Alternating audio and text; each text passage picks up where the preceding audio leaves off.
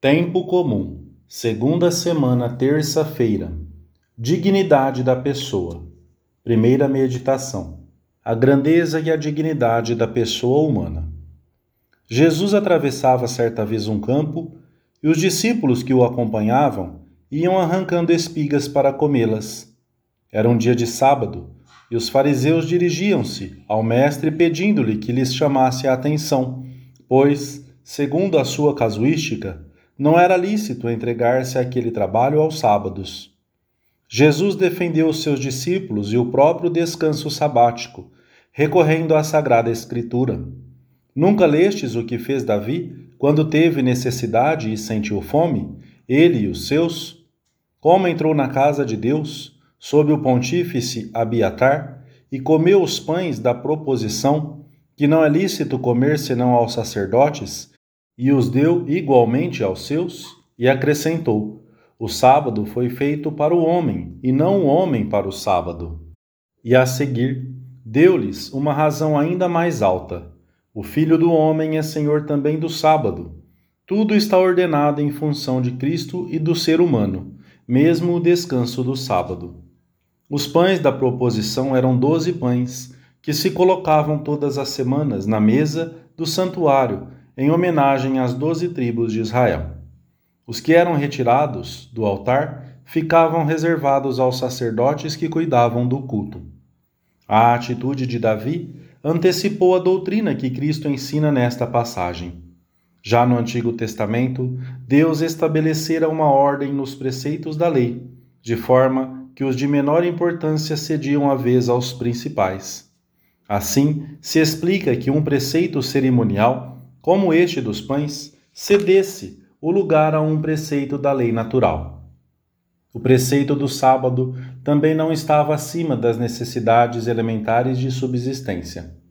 O Concílio Vaticano II inspirou-se nesta passagem para sublinhar o valor da pessoa humana para além do desenvolvimento econômico-social. Depois de Deus, o homem é quem vem em primeiro lugar. Se não fosse assim, instaurar-se-ia uma verdadeira desordem sobre a face da terra, tal como infelizmente vemos acontecer com frequência. A Santíssima Humanidade de Cristo confere-nos uma luz que ilumina o nosso ser e a nossa vida, pois só em Cristo conhecemos realmente o valor incomensurável de um homem. Quando vocês se perguntarem pelo mistério de si próprios, dizia São João Paulo II a uma multidão de jovens: olhem para Cristo, que é quem dá sentido à vida. Somente Ele e nenhum outro pode dar sentido à existência humana. E por isso não se pode definir o homem a partir das realidades da criação inferiores, e menos ainda pela produção do seu trabalho, pelo resultado material do seu esforço. A grandeza do ser humano provém da realidade espiritual da alma, da filiação divina, do seu destino eterno recebido de Deus. E isto eleva-o acima de toda a natureza criada. O título, que em última análise fundamenta a dignidade humana, está em que é a única realidade da criação visível que Deus amou em si mesma, criando-a à sua imagem e semelhança e elevando-a à ordem da graça. Mas, além disso, o homem adquiriu um novo valor depois de o Filho de Deus ter assumido a nossa natureza através da encarnação e de ter dado a sua vida por todos os homens. Propter nos homines, et propter nostram salutem descendit, te coelis et incarnatus est. Por nós homens, e para nossa salvação, desceu dos céus e se encarnou. É por isso que todas as almas que nos rodeiam devem despertar o nosso interesse mais profundo. Não há nenhuma que esteja excluída do amor de Cristo, nenhuma que possa ser excluída do nosso respeito e consideração. Olhemos à nossa volta para as pessoas que vemos e cumprimentamos diariamente e examinemo-nos na presença de Deus se realmente lhes manifestamos esse apreço e essa veneração. Segunda meditação: dignidade da pessoa no trabalho. Princípios de doutrina social da Igreja. A dignidade da criatura humana, imagem de Deus, é o critério adequado para apreciarmos os verdadeiros progressos da sociedade, do trabalho, da ciência, e não ao contrário. E a dignidade do homem manifesta-se em toda a sua atuação pessoal e social, particularmente no campo do trabalho, em que se realiza o preceito do seu Criador, que o tirou do nada e o pôs sem pecado numa terra ut operator, para que trabalhasse e assim desse glória a Deus. Por isso, a Igreja defende a dignidade da pessoa que trabalha. É uma dignidade que se empobrece quando a pessoa é avaliada somente em função do que produz, quando o trabalho é encarado como mera mercadoria e se valoriza mais a obra que o operário, o objeto mais do que o sujeito que a realiza, como diz expressivamente o Papa São João Paulo II. Não se trata somente de respeitar umas formas externas, de tratar amavelmente os que trabalham a nosso serviço, pois mesmo com umas maneiras cordiais se pode atentar contra a dignidade dos outros se os subordinamos a fins meramente utilitários, como uma simples peça na engrenagem da produtividade e do lucro, ou se os tratamos com o único propósito de preservar a paz na empresa. Estaríamos longe de uma visão cristã se mantivéssemos de alguma forma uma visão rebaixada, colada à terra. Os indicadores mais fiéis da justiça nas relações sociais não são o volume da riqueza criada nem a sua distribuição. É necessário examinar se as estruturas, o funcionamento, os ambientes de um sistema econômico não comprometem a dignidade humana daqueles que desenvolvem a sua atividade nele.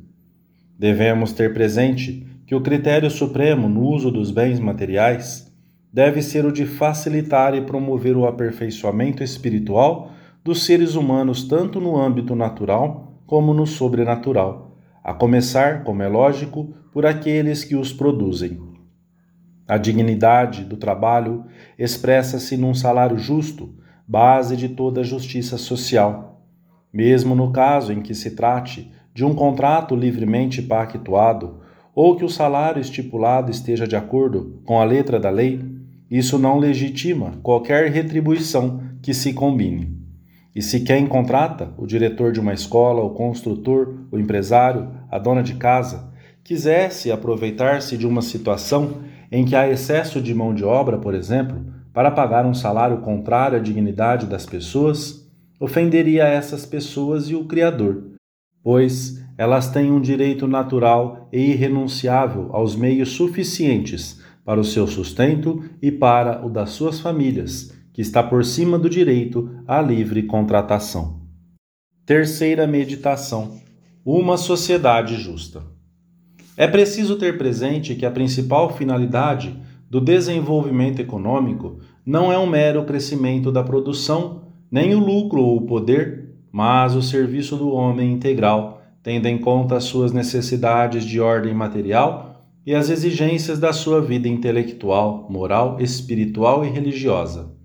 Isto não significa negar a legítima autonomia da ciência econômica, a autonomia própria da ordem temporal, que levará a estudar as causas dos problemas econômicos, sugerir soluções técnicas e políticas, etc.